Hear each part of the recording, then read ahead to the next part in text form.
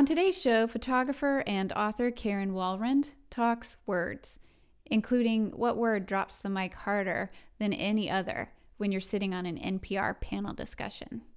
Last minute NPR asked me to be on 1A, which is great. Were you on yesterday? Yeah. Talking about Harvey? Yes. I stepped out of my car. Well, it's probably best you didn't hear it because I mentioned my underwear. Well, okay, you know what? It's not my fault. The man asked, he goes, what is one thing you wish you would have remembered when you were evacuating that you won't underwear. You're mocking my lights. No, I love fairy lights. Don't you I love them. mock my lights. You might be mocking my lights, but I can assure you Jessica is not mocking. I'll be the one who would mock lights, then be asked to string them up, and then I'll string them up for you. Let me tell you something, Boo. You can mock my lights all you want, but we're in your studio and you have candles burning right now. I know. So let people, let everybody know. Exactly. I didn't even know that. I didn't even know that. Yeah, we have the podcast candle. Yeah, so I'm Kate Martin Williams. I'm Jessica Cole. And this is Effing Shakespeare. By writers, for writers. I first heard about Karen Walrond from my wonderful parents who heard and saw her on PBS NewsHour a few months ago. After the segment, they called me up and said, "You have to interview this amazing woman on your podcast. She lives in Houston." As usual, PBS saves the day, widening the world for us from the cocoon of our own homes. Also, yet another reminder that voracious curiosity and endless capacity for wonder, the inherent impulse to connect with others, is at the center of all good things, many of which are generously and well beautifully displayed in Karen's book, The Beauty of Different, Observations of a Confident Misfit. The portraits shot by Karen and told in vignettes contain both instances of sunlight, translucenting a dragonfly's wings and frosting a river in the dark shadows in all of us that need to be appeased and acknowledged in order not to eclipse our and the world's light. I had the book open at the co-working space I work out of in Boston, and so many people came over to ooh and ah over it. It really is that kind of book. The stunning design of something to elevate your coffee table, not literally, combined with the vibes of a book read by flashlight under the covers. One of the owners of the co-working space told me reading it compelled her to dip back into her own recipes plus vignettes manuscript inspired by her Dominican childhood. She also said, "Oh boy, Kingwood, Texas, an interesting place for a girl of color to grow up." If you're looking for wit, introspection, and the acoustic version of Aha's Take on Me, you'll want to head over to Karen's blog. And if you would like her lovely, joy-filled voice interviewing other fascinating people filling your home or car, definitely check out her podcast, The Make Light Show. Tagline: positivity, creativity, and kindness make the world go round. Check, check, check. Karen, welcome to the show. Oh, thank you for having me. What a lovely introduction. Thank you. We would love for you to read an excerpt, and I think we talked about starting on page 35 with Helen's story. Sure, I love this story. Helen is a very dear friend.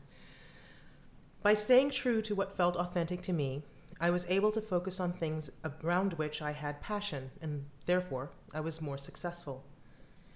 Do you think people respected you more because of it? Well, I have no idea if people respected me more, she responded without hesitation. The point is, I respect me more. And really, that's what counts for me. Her comment was so simple, yet so profound. For while I certainly feel I have a healthy amount of self-respect, if I'm honest, I think I got here more by accident than by design. Imagine what might happen if we all began living our lives by using our respect for ourselves as a constant guiding point. I suspect our lives would change immeasurably for the better. We continued talking, Helen and I, her words providing me constant food for thought. Gradually, our conversation turned to our children, and she surprised me by telling me that she had spoken very little about the kinds of things we were talking about on that hot Texas day with her son, Connor. Why? I asked, somewhat surprised. All of this seems so powerful. Well, I definitely try to teach Connor to understand his own feelings and listen to his own inner voice, but I don't teach him in any formal way. As parents, we can just sow seeds, right? I mulled this over as I finished the last of my now tepid cappuccino. It had never occurred to me that the concept of being an individual could be taught to others in any way but a direct one. With my own daughter, I found myself sometimes going out of my way to make her realize how special her unique characteristics are. how special her spirit is. The idea that that might be a subtler approach to achieve the same objective was novel to me. The more I thought about it, the more I realized that what made Helen's nonconformity so appealing was that she didn't talk about what it was that made her different, or why she thought or looked different. She wasn't on a crusade or rebelling or trying to make any particular statement. She simply summoned her inner strength and intuition and therefore conveyed complete comfort in herself. I finally spoke. Is there anyone in your life that you look up to or admire or try to be more like? I don't know. I don't think so. I mean, I admire lots of people for lots of different traits, but when it comes down to it, there's no one in my life who I wish I was more like. I used to live my life wishing I was like other people, but then I realized that was just me comparing their outsides to my insides, you know? When I could finally get past what everyone might be thinking about me, I realized that ultimately I could only live my life, and I just wanted to live in humility and honesty and be true to myself. And if I did that, in the end, everything is going to be just fine. We have similar backgrounds. I Yeah. didn't mention this on the phone, but I spent time in Kingwood. I didn't grow up there. I spent maybe 4 years. I didn't go to Kingwood High School. I went to a smaller school called Quest High School, Okay. which was in the Humble District. But I lived there, and I was wondering if we overlapped at all. I don't know. You look awful young. I think I was probably there before you were there. I moved there in 1978, and we Okay. moved out in 81. 81. So, yeah. We were there, I want to say 90. Okay, yeah. So, But I grew up 80 to 90 in Atascocita, just on Okay, the yeah. other side of the river. yeah. God from bless there. you. So I wanted to ask about how you're making, Helen talks about making this direct approach with your child. How is your daughter's growing up where she is different from the experience that you had? And how much of that are you doing directly, and how much of it is, like she said, you just sort of, if you do these things, then you hope for the best and it's going to be fine. That's such a good question, because I wrote this a few years ago and my daughter was a lot younger when I wrote this. She's 13 now. I don't know. It's so interesting in that in a lot of ways I raised my daughter very much like my parents raised me. And in a lot of ways, I try to do the exact opposite of what my parents do. So true, you know? yes, And yes. so it's sort of a balance of that. So in where my parents would have been much more impressed upon me conforming, which was, and I say that without judgment, because we were immigrants. We had just moved from the Caribbean, and my father grew up very, very poor. He was the second of 9 kids, and scholarshiped his way into a PhD in petroleum engineering and ended up doing very well for himself. Yeah. And so academics were really important to him, as they are with me, with my daughter. And he really steered me into an engineering degree. I was very good at math, and I was the firstborn. And, I would say things like, I think I want to be an architect. He's like, no, you want to be an engineer. Or I think I want to be a linguist. I loved languages. I studied languages a lot. And he's like, well, that's great that you speak Spanish and French, but no, you're going to be an engineer, right? And so, and I was an engineer, and, for a split second until I ended up going to law school. But academics with my daughter are very important for me, and I am very strict about academics, but I'm far more likely to let her follow her own path. For her, music is her thing. She loves music. She's a guitarist. Her dream is to go to Berklee's College of Music for college. And of course there's the Trini immigrant part of me that's like, I hope you can make a living doing that. Like, I hope you're really good. But then the part of me that wants her to be who she's going to be says she's going to be fine. And as long as she's following her passions, and really my job is just to sort of encourage that and help fan those. So I would say, for me, education is still big, because I think it provides you options. But I'm far more likely to just kind of watch and see who she's becoming and where her interests lie, and then sort of providing as much food or fertilizer to let that grow as I can, and then be understanding that it may shift and it may change, and then I'll shift. So it's a little both, I think. It's funny that you had me read this, because I literally have not read that in a few years, and I'm like, That's a good probably reminder. should have done that a little bit more. it's hard to remember that sometimes the most active thing about being a parent is not being active, is sitting on your hands and Yeah. letting your kids. Yeah. Yeah, especially now, because like I said, she's 13, and Yeah. so she's starting to need more freedom and starting to need more, of less hand holding and more, safety netting, I guess, in some ways, and sometimes maybe not even having the safety net. Sometimes, letting her Skin her knees. Yeah. If that's what's required. It's tough. My friend Helen, who's in this right now, who I just read, her son, Connor, is, I think, graduating high school now, right? So he's actually about to go off. And I spoke with her not too long ago. And, it's really interesting because she's really done a great job of sort of stepping back. And she's like, this is what he wants to do. And I think that's really hard because I think even if you're not my dad, who's like, no, this is the only sort of career you should have, it's really hard to listen to your kids' dreams and go, oh, that sounds great, when you're sitting there going, but what about this? But what about this? One of my questions about how this book came into fruition is whether the pictures were first or the stories were first. Yeah. Because one of my favorite chapters is the one on language, which ends up being about music, which I love. Right. I love how those two come together, and it's sort of... The answer is I don't know. I have always been a writer, and for half my life now, I've been a photographer. Maybe even a little more than half my life now that I think about it. I've been a photographer. And I find that it's very difficult for me to write without imagery, and it's sometimes very difficult for me to shoot without a story. So, and I know certainly with writing this book, I have another book coming out, and it's very similar format, and a little bit, to some extent, that one as well. If I got stuck writing, I'd grab my camera and I'd go out and shoot and see if that inspired anything, and vice versa. So it's really hard. That particular story about language, what I suspect it is the person, Irene, who is the woman that's the main interview in that chapter. She probably was somebody that I thought, oh, I just love how her facility of language and how she can go from fluent English to fluent French to fluent Korean. So she's a French-Korean photographer friend that I have that lives in Paris.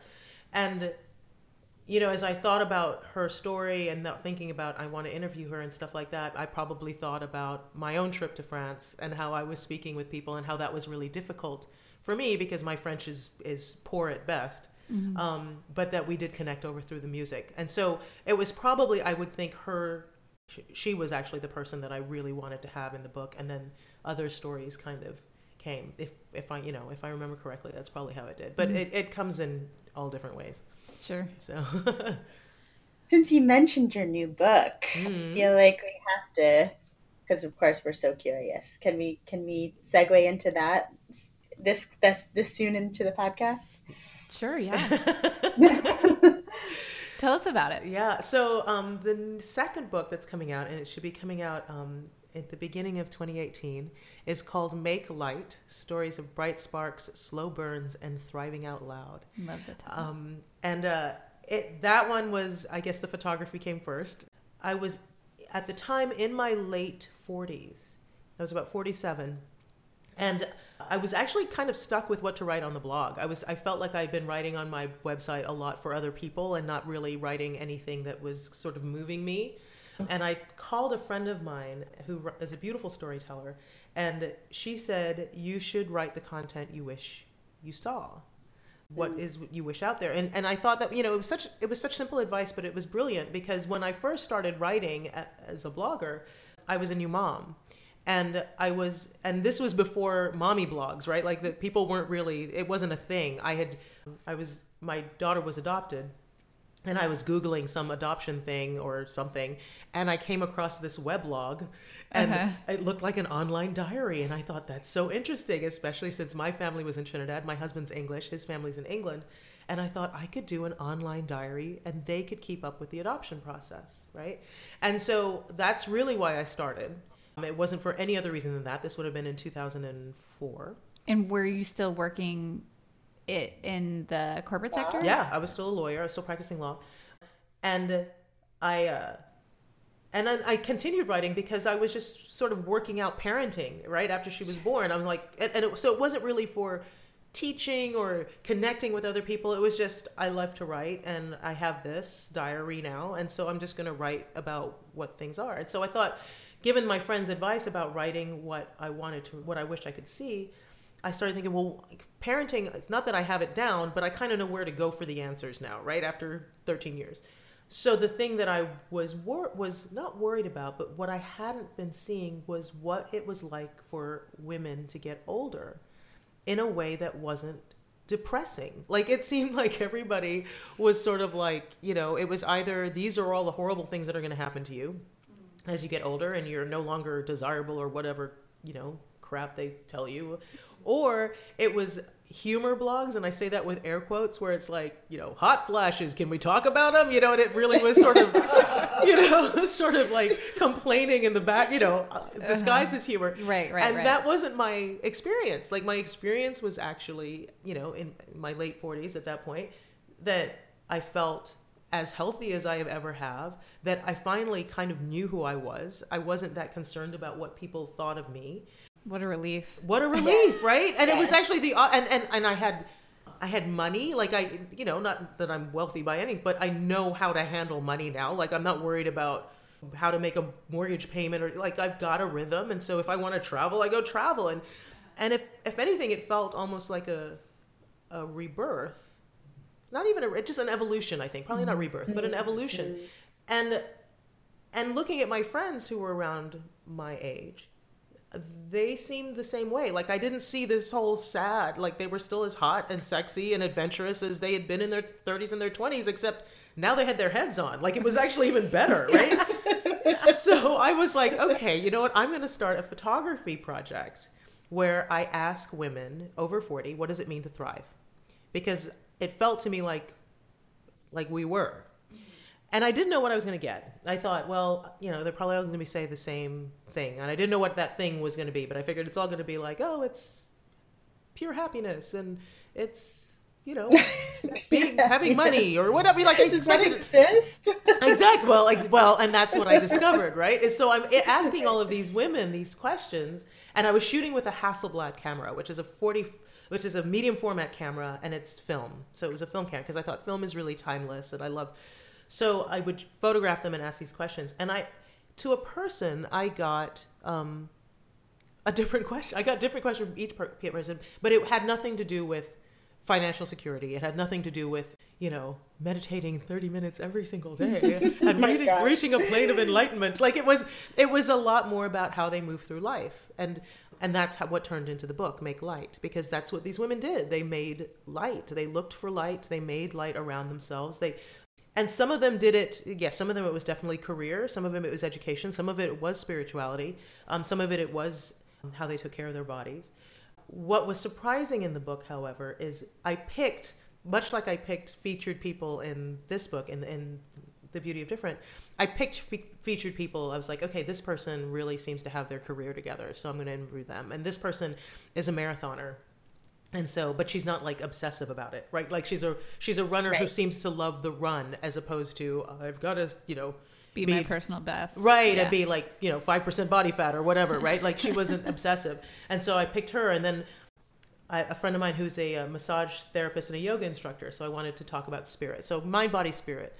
And what was really interesting is in interviewing each of them for that specific thing, they would talk about the other thing. So, for example, my marathoner, the person who runs a marathon, she suddenly started talking about this meditation she does while she runs. And I was like, whoa. You're not supposed to talk about that. Right, almost. Yeah. And I was like, whoa. And then, it was so funny because she would talk about how she would like give light to her feet and then work up her body. And she would do this meditation thing. And I said, well, okay, wait, stop. We got to talk about this. I'm like, are you a religious person? She goes, no, not at all. I said, do you meditate other than this? And she said, no.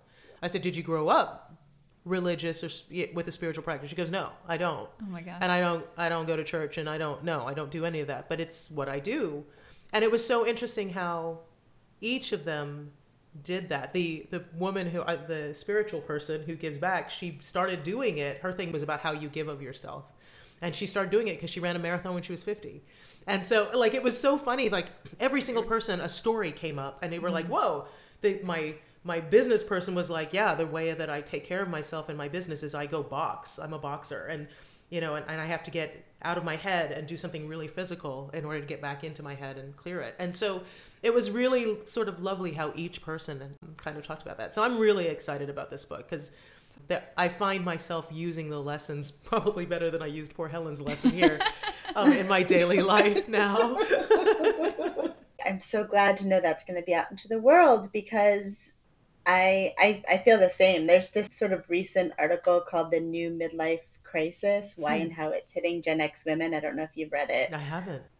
And it's so depressing, and it's all about all of these women saying how horrible they feel and it's very moving. You know, I feel very compassionate towards these people and being vulnerable. But a friend of mine who's in her early 30s, I think she's 32, sent it to me and said, do you feel this way?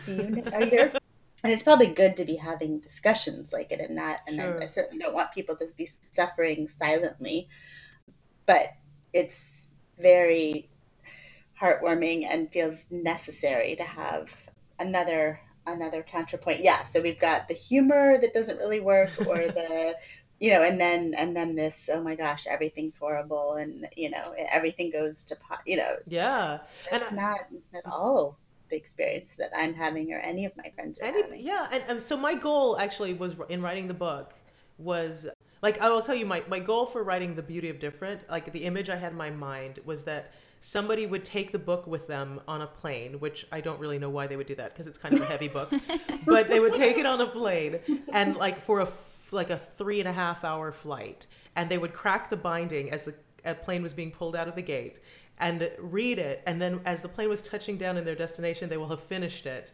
And all of a sudden go, wow, I am really kind of cool. And, like they would have seen something of themselves in there and go, I really need to to cling to that thing and figure out how I can use that to change my world, if not the world. And that was sort of the image that's who I was writing for. It was the person that wanted that. And for the next one, my goal is that person still on the flight. And if she's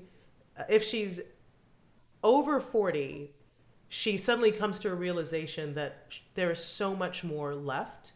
Because if you think about it, like, we're going to live, especially with medical, assuming you don't get hit by a bus, with medical advances, we're going to live to 90 minimum, right? So if you have 40, you've got your life again to live and then some, right? So that's amazing. Like, you don't have to learn how to walk or read or, go to school anymore, and you have your whole life again. Like, you already know how to feed yourself. You know how to feed yourself. You can wipe your own butt. Get some shit done. Right? Like, you could go forward to do that, right? So that's so exciting. So if you're over 40, that's what you feel. And if you're under 40, you're going to go, I cannot wait to get to 40. Like, it's going to get real. That was my goal. Yeah. So I hope your 32-year-old friend, yes, I hope she does read the book, because I think she will find that it's awesome that things are going to just keep getting. And I just turned 50 this year, so so I can thank you. So I can confirm that it keeps getting better. It's fantastic. It's fantastic. I agree very much. I think your idea about what you wanted the book to do worked. Good. Because it was a very active read. I don't know if it was this way for you, Jess, but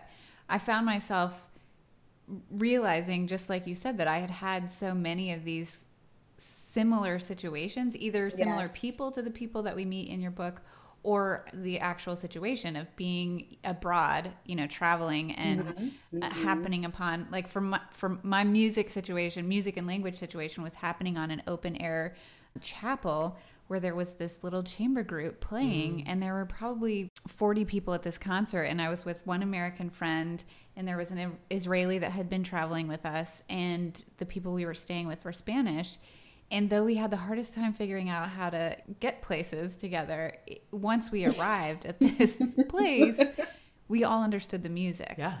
And if I hadn't read this book, I wouldn't have thought about that. And, I probably haven't thought about that moment in years. Yep. But with so much information and so much washing over us, it washes away sometimes the good stuff, too, from our past. Or, maybe even if it's not that far behind us, it can still get covered up by the muck of what we live in. Yeah. If we're not open to it. And so it was an active read for me. Good. For sure. Yeah. That was great. I also think it's a great bathroom read because like you don't have to read it in order, right? So you can just leave it in your bathroom, or you can just open it up. So that's so funny. We used to have one of our speed dating questions. What was the book? A book that on the back of your toilet. On the back of your toilet. Well, the beauty of different needs to go. And you can say my own book. That's how you can advertise it. Yeah. There you go. The beauty of different is the perfect bathroom. Jessica will be happy to blurb your next book in case you want something like that. Yes, every toilet should have this. It will dress it up. Your guests will never be bored. We could make a waterproof edition. Oh my gosh, you guys are coming. I will have Karen's book on the back of my toilet. Fantastic. You guys can visit. Thank you. I'm honored. Karen is so honored. I am honored. Thank you. I was also really struck. Oh, sorry. Were you? No, go ahead, Jess. Well, the way that you. So yes, I felt the same way as Kate, where I was remembering things that I hadn't in a long time, either from traveling or these sort of brief moments of connecting with other parents on the playground, some of whom became lifelong friends and some who I never saw again. But I was also just really struck by how open you are to meeting people and how open people are to telling you their stories, putting yourself out there, following leads, connecting. Have you always been this way? I would say this. Growing up, the biggest complaint that people had about me, particularly my parents, was that I was too sensitive. Like, you're so sensitive. You get your feelings hurt so often. You're so sensitive. And that would be probably the different that I would, if you'd asked me what my different was, I would have said that would have been my different that I was really embarrassed about as a kid. Was that, the slightest tease, I would burst into tears. I was really very sensitive and still am to a huge extent. I've learned how to mask it, and I've probably, picked up a bit of an acerbic and sarcastic sense of humor in order to kind of cover for it. But the flip side of being that sensitive is that I feel like I'm very empathic and very tuned into people's emotions. And I never ever want to probe into, when I'm interviewing people, into something that's clearly uncomfortable for them. And it could be just that I read a flicker in their eyes or just something and I'll back off. Because the point for me is never to make anybody really uncomfortable. But I'm also sincerely interested in them as well. And when I interview anybody for the book or for the podcast, I usually start by saying, look, this is not going to be a gotcha interview. I'm not here to try to get all up in your business. And frankly, my job is to make you look good, because if you look good, I look good. Right. So, right, yeah. You're in a safe space, basically. And I think I am very good at that. And there are many times, there are certainly stories that have been, even as the part of the beauty of different, and certainly as part of the second book, where people have shared stories with me and I have made the decision that I'm not going to include it in the book because and they were fine with it. They were like, I'm going to tell this story, but they might say something like, I'm going to tell a story and I've actually never said this before. So I'm like, well, I don't want to share that story. There have been some things that one person did share a story in this new book, and it was some of the details were really, really funny. And I was like, I'm not going to put the details in, but I'm going to say it this way. And she was like, okay, that's fine. Because she was like, oh my God, please don't put those details in. And I'm like, all right, no, those details are safe, but I'll put it in this way because the story itself is funny even without those details. And it's a really humanizing thing. So I think I help people feel safe because I am able to kind of sit where they are and go, oh, I wouldn't want anybody to take advantage of that or not notice that I cringed a little bit when you asked that question.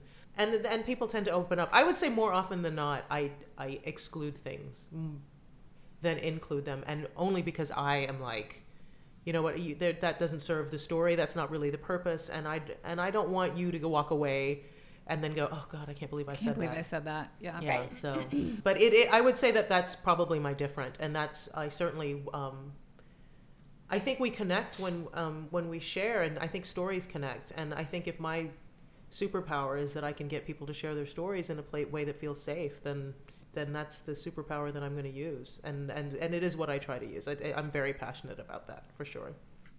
It comes through. Thank you. Yeah. It comes through, for sure. And just to return to this idea, I think that you're asking, well, you do quite clearly at the very end. She asks at the end of the book, what is your difference? So she's asking us you're asking us to look at our own superpowers and engage those. Yeah, even if they made you feel uncomfortable. And for me, like I said, my sensitivity was definitely something that I felt I was crippled by.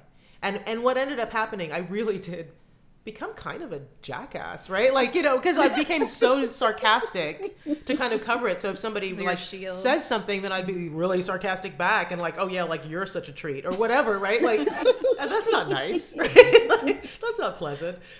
So it really was very hard for me to suddenly realize, oh, this thing that people, God, I mean, if somebody's sensitive, you don't tease them about being sensitive. Like that's even worse, right? Like, and so like I was so bitter about it. Sensitive. Get over exactly, right?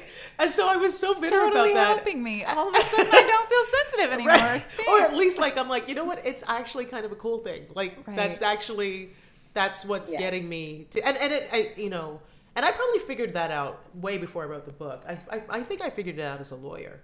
And it was really effective in lawyering because as a lawyer, I negotiated contracts. I wasn't in trial because that was just I was too sensitive for that. But I would negotiate deals and what could happen because I could read and I read people pretty well. I think I could read what opposing counsel was doing and I could say things like if opposing counsel was sort of blustering and like trying, well, I'm such a awesome lawyer and I'm going to get loopholes and I'm not going to give in to this thing. I could look at him and go, look, we need, both our clients want us to get to a deal here.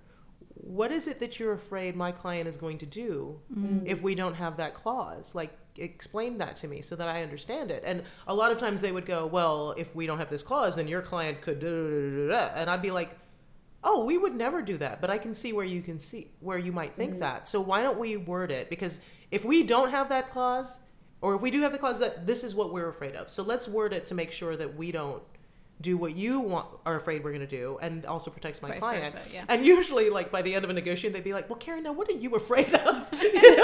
Which is such a weird. It's such a weird like way to negotiate a contract, but it was really effective for me. Brilliant. And I think like you're learning. It was really funny because especially I was in the oil and gas industry, so most of the lawyers across the table from me were men, and just to hear like, well, how does that make you feel? Like, how does that make you? It's sort of really funny.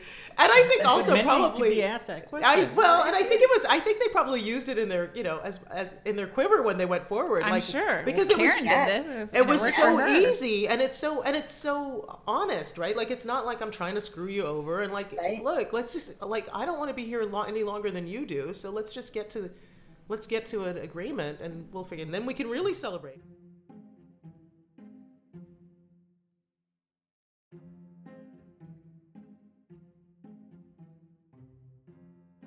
I wanted to ask you about, the many sides of your career. What has, I guess, admitting now that you're a writer, how has that changed? I mean, you said you've always written, except that you were always doing other jobs too. Yeah. And now you're doing this in photography and exploring more actively this, artistic side. Oh my God. How has that changed things from your former life, your previous life? Well, it was really funny. I never would have considered myself a writer back then, even though I clearly loved it and I clearly loved doing it. But I was a math person, right? My dad was like, "You're a math person. You're not a writer." Your dad is like, I know, and it's funny because my mother is like my mother's superpower is languages. Like she speaks 5 languages, and she's one of those people that my dad was in the oil industry as well, and they moved around the world a lot, and she would literally, like, she went to Norway and 6 months later she was speaking fluent Norwegian, and gosh. They went to Azerbaijan and 6 months later she's speaking fluent Russian. So that's her gift, right? But my dad's, you're a math person. But what was really funny, what actually started me blogging and what started me thinking about writing sort of in a more formal way was when I moved to London as a lawyer. I decided, this is now again, and this is before blogs, right? So this would have been like, it was, remember Y2K? Do you remember that? Like, so it was 1999, 2000, when right? all the computers were going to blow up. Right, and I was a software lawyer, so trust me, I was like freaking out. I'm like, everybody's going to sue us because our software is going to like totally freak out. Anyway, so I moved to London. Slowly turned to pea soup. Exactly. So I moved to London, and I decided that I was going to keep in touch with my friends by sending them emails periodically about what it was like to move to London. And also, I was the lawyer for Europe, Africa, and the Middle East. So I was traveling a lot to the Middle East and to Nigeria and to So you're probably Egypt not busy at all. Right, Probably. exactly. Plenty of time to write these emails. But I would write these letters, and I would be like, it would be blind copying like 40 friends or whatever, and like I would tell some story about like what it was like to, say something like fanny pack or something that's not innocuous here but completely rude in England, or just sort of silly things like that. Sure, yeah. And what would end up happening was I ended up getting emails from strangers saying, "Hi, you don't know me, but I'm friends with your friend so-and-so, and they always forward your email to me because they're funny, and could I be on your email list?" Oh my right? gosh, yeah. And so I was like, what? Like, How about it? Yeah. So literally when I started blogging, I started the blog really for my parents and family, and the only reason I didn't password protect it was because they're old, and I thought, let's not have another level of complication on the internet for them to get to it. But I did, I thought, who is going to read my blog? Like, it's dumb. Like, it's just for them. But I thought, and then I told friends, because I was like, okay, I'm not going to blog about this and send you emails by then I'd moved back from the US, and I was like, when people wanted to know about, our adoption process and all that other stuff. And so I would write about it, and then people started flocking, like, because of course other families who are adopting will Google, and my blog would show up because I was writing about it. And so suddenly I'm getting this audience, and that's like, what? Like, why do you care? Like, I'm nobody, and so that was when I kind of got, I'm like, oh, I'm a writer. I'm a writer, which is still a little weird for me because I have an engineering and a law degree. Like, I'm not, I don't have creative writing. I think I'm not kidding, the last English class I took was high school English because I did well enough that I could place out of English in college, right? As an engineer. Yeah. So I was, yeah. So that's still sort of weird but now I see that I'm good at math, but I'm a writer. I'm a communicator. It's writing and photography. It's like I said, I can't do one without the other, but yeah, I don't, who would have thought, right? Like, who would have thought that Dr. Walren's math daughter would have ended up Do math. writing pretty books. Like, that's just so weird. I know there's a blog that I really love that started the exact same way around the exact same time, that was, just emailing to friends and then other people forwarding, and I mean, it's still going strong. I think she's in her mid-40s, and yeah, it's the same thing. Do I know her? Who is? Oh, it's fantastic. It's Lainey Gossip, Elaine Liu. She's Canadian. Yeah, she's so astute. Yeah. Oh my gosh. Very, very, like a reader of culture and the celebrity ecosystem in like a really interesting, profound, brave way. I'll have to look her up. That's awesome. Yeah. We'll put it in the show notes. Yes, please do. Do you have any writing rituals? You told me you were going to ask that question. I want to, yes, I sit with after meditating for 20 minutes, I get a fountain pen and some parchment and a cup of tea and light some candles, and then I write. I'm a very sensitive person too, and I can already sense that you're bullshitting. No, yes, I would love to say that I do. I don't. Nothing formal. I do. The tea actually and the candle are real. I actually do. I do love that. Oh my God. After all of that, yes. Tea and the candle. The tea and the candle. I do that. When I'm really sitting down to write, I do that. So, it's so, Because I would say that I am very, because I'm sensitive. Like I am very sensitive to what my space is like. So, like my husband makes fun of me because I have like string lights up where I write, and we just lost our house from Hurricane Harvey, from the floodwaters, and so we've moved into an apartment, and the apartment has a little sitting area off of the bedroom, which I've turned into my office. And the other day I was hanging string lights. He's like, seriously, here? And I'm like, yes, here. Do you want me to yes, I need my lights and my tea. So I do that. But I'm not like one of those people that has a prompt, or like I wish I did. Blogging is a huge part of it for me. I blog a lot, and because I know people are waiting for updates, I will tend to make sure that I have some sort of a schedule on that. Photography is another really big one. If I'm stuck about what to write on anything, I grab my camera and I go out and I'll just shoot whatever I see. And it's very meditative for me to shoot. So I guess think about whatever it is I'm shooting, or I'll think about how something relates to this, like, whatever. Like, I mean, this is sort of cheesy, but I can't think of anything specific. But like if I'm I love taking pictures of flowers, and I love taking pictures of macro flowers. So if it's flowers in bud, I'll think about like new beginnings or something, and maybe there's a new beginning in my life, and that might spawn an essay for me. So I love that. But there's not really like I don't have a daily like this is what I do. I do when I need to sit down. Now, with the new book that's coming out, I kind of messed around way too long, and I suddenly had a deadline that was really coming. And I checked into hotel, and I called it my word bunker, because I was like, if I'm home, even if my family leaves me alone, I'm going to be like, you know what, I could do laundry, right? Yeah. Like, so I'm like, so I actually checked into a hotel, and I had tea, because I drink a lot of tea. So I brought tea bags, and I brought Walker's shortbread cookies, because I love them. And I love them so much that I try to only eat them at Christmas time, because I would be like the size of a barn if I just. And so it was Christmas time, because my book was due like January, and so it was like right after, and I checked in for a weekend with my Walker's cookies and my tea and my laptop and no distractions. And no, damn it. There were no lights, but it was high, and so it looked out over the city. Lights. Yeah, so there were twinkling lights lights from the city, so that helped. Yeah, and I left all the windows open at night so that I could see them. Nice. Right. So yeah. So you're mocking my lights. No, I love fairy lights. Don't you I love them. mock my Sue lights. might be mocking the lights, but I can assure you, Jessica is not mocking.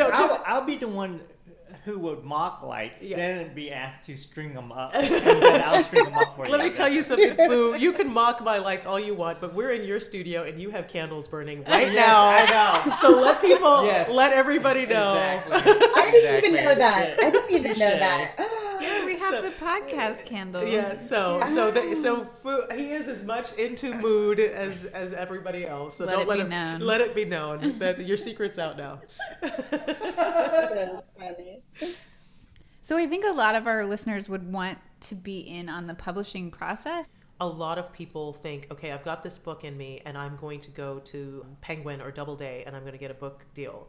And for me, because I was writing it specifically for a speaking career, like I didn't care. I just didn't want to be a self-publisher at the time. This was 7-8 years ago. I was like, I really want to have somebody else publish it. I felt like that would add credibility to it. That may not be true now, but that meant that I didn't care about whether or not it was a huge publisher. So my publisher's tiny. It's just a local. They do regional authors. They do Texas authors, and so it wasn't. And frankly, a lot of authors are required to do their own marketing anyway these days. So. Right.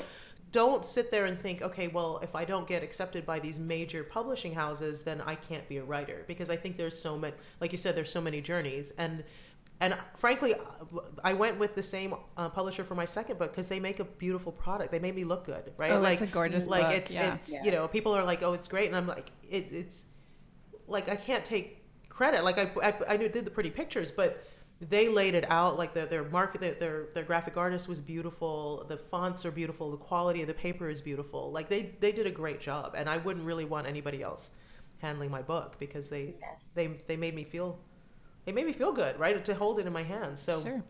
So that would be my other advice: is don't necessarily think it's got to be one of the big ones. Right. Right. Jessica, you want to do the last question before speed dating? Oh, God. I'm nervous about the speed dating. It's going to be great. It's going to be great. This may be a challenging question or may not be relevant, but we wanted to ask it anyway. So, our podcast is called I Think Shakespeare. Mm-hmm. And partly that was because when we were trying to come up with the name of the blog, every name we were coming up with seemed to be some sort of quote or reference or something to good old Will. And then, all of the, people say that all of that, there are only 3 stories, and of course he's written them all so many times so well, and that we're all just sort of deriving and tinkering from this from his work onward. So if you had to point to one work of Shakespeare that most influences your writing or your photography or both, what would it be? Yeah. I knew this question was coming, and I just kept laughing because I was like, my work is, if it's influenced by Shakespeare, he's rolling in his grave right now. He was so brilliant, right? The Bard. So I really struggled with this question, and I probably shouldn't say this, but I haven't read a lot of Shakespeare. But what kept coming up for me was I studied for a long time in high school Macbeth, and I would say, I don't know that his writing doesn't influence me, but I always sort of felt bad for Lady Macbeth. Yeah. I always felt kind of bad for her because she's always kind of held up as the evil person in that thing, and I'm like, her husband killed him, like her husband was the one, right, who killed the dude, so why are we giving her such a hard time? And she's the one who went crazy anyway with guilt. So but what I I get very, that if we went into the Bible, it would also be Judas on the other. I'm like, he was doing what he was supposed to do, right? Right? So for me, not that she was a pleasant person at all. I don't mean to say that she was lovely, because she clearly wasn't. But have a drink with her. Yeah, yeah, exactly. She ain't gonna be my homegirl, right, or nothing. But one of the things for some reason I always felt like she got a worse rap than she should have had. That Macbeth was really the bad dude, right? And just because she was like, yeah, go ahead, do it, that, and I also think that sort of translates, because in the books that I do, there's a lot of people who are dealing with stuff that people are very eager to kind of dismiss in the world as horrible. One of the people that's in the Jenny, we talked about Jenny Lawson in this, right? She deals with mental illness, and it's so easy to kind of say, well, they're just crazy, and kind of dismiss it and there's so much more complexity to it than that. And I'm always really intrigued by that. It's the same thing with the new book, Make Light, right? This idea, well, she's older now, so she's not as attractive, and well, wait, no, let's take a look at that. Let's look at that. And so when I think about, how has he hasn't influenced me, because I'm not as good as he is, right? I write compelling books. Well, no one is. But I'm not that brilliant. Yes, I'm not that brilliant. But I will say that I was drawn to that character, and I continue to be, because I keep feeling like there's more of a story there that we don't know about. There's something else there that caused Lady Macbeth to say, Macbeth, we got to do this. And there's also kind of a little bit of, there's a little ride or die in there for, she's there for her man, right? It just kind of, which is, she kind of was, right? She's kind of like, no, I'm with you, I'm with you on this, let's do it. And there's something. I want to see Karen Walren's 12th grade paper on this. I want to go back and I was a rule follower. I'm sure it said exact. But yeah, so I would say that Macbeth would probably be the most influential, isn't it? But I'm the most drawn to it specifically because of her character. Because I think I think she was a lot deeper of a person than definitely. We know. I mean, I think she was brilliant, and then she was a woman, and she couldn't do very much in the real world, and so. Yeah, right. she was strong, right? Super strong. Yeah, I mean, like I said, I don't want to be anywhere near her, but but respect where respect is due. So that's probably not the answer you were expecting, but there you go. It's good. That's the point of the podcast. We never get what we expect. Right. It makes it interesting.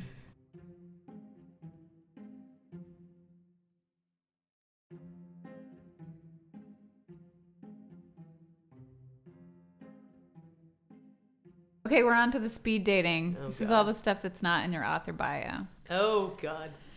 Okay, it's good. It's not scary. Mm-hmm. Okay, if I did a search and find in your Word docs, what fancy word would I find you use or overuse? Overuse. I overuse awesome. Way too much. I have to go back and pull that out a lot.